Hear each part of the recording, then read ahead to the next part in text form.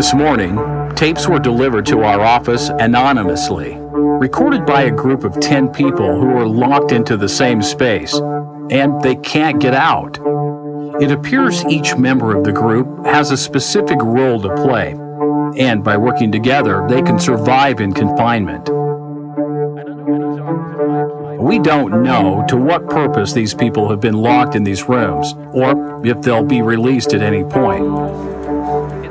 We don't know where they are, or how these tapes they made got to us. We have editors analyzing the recordings this very moment, in an effort to get us more background as fast as possible. But whatever the outcome of their investigation, one thing is for sure. We were never meant to hear the D.E.C.A tapes.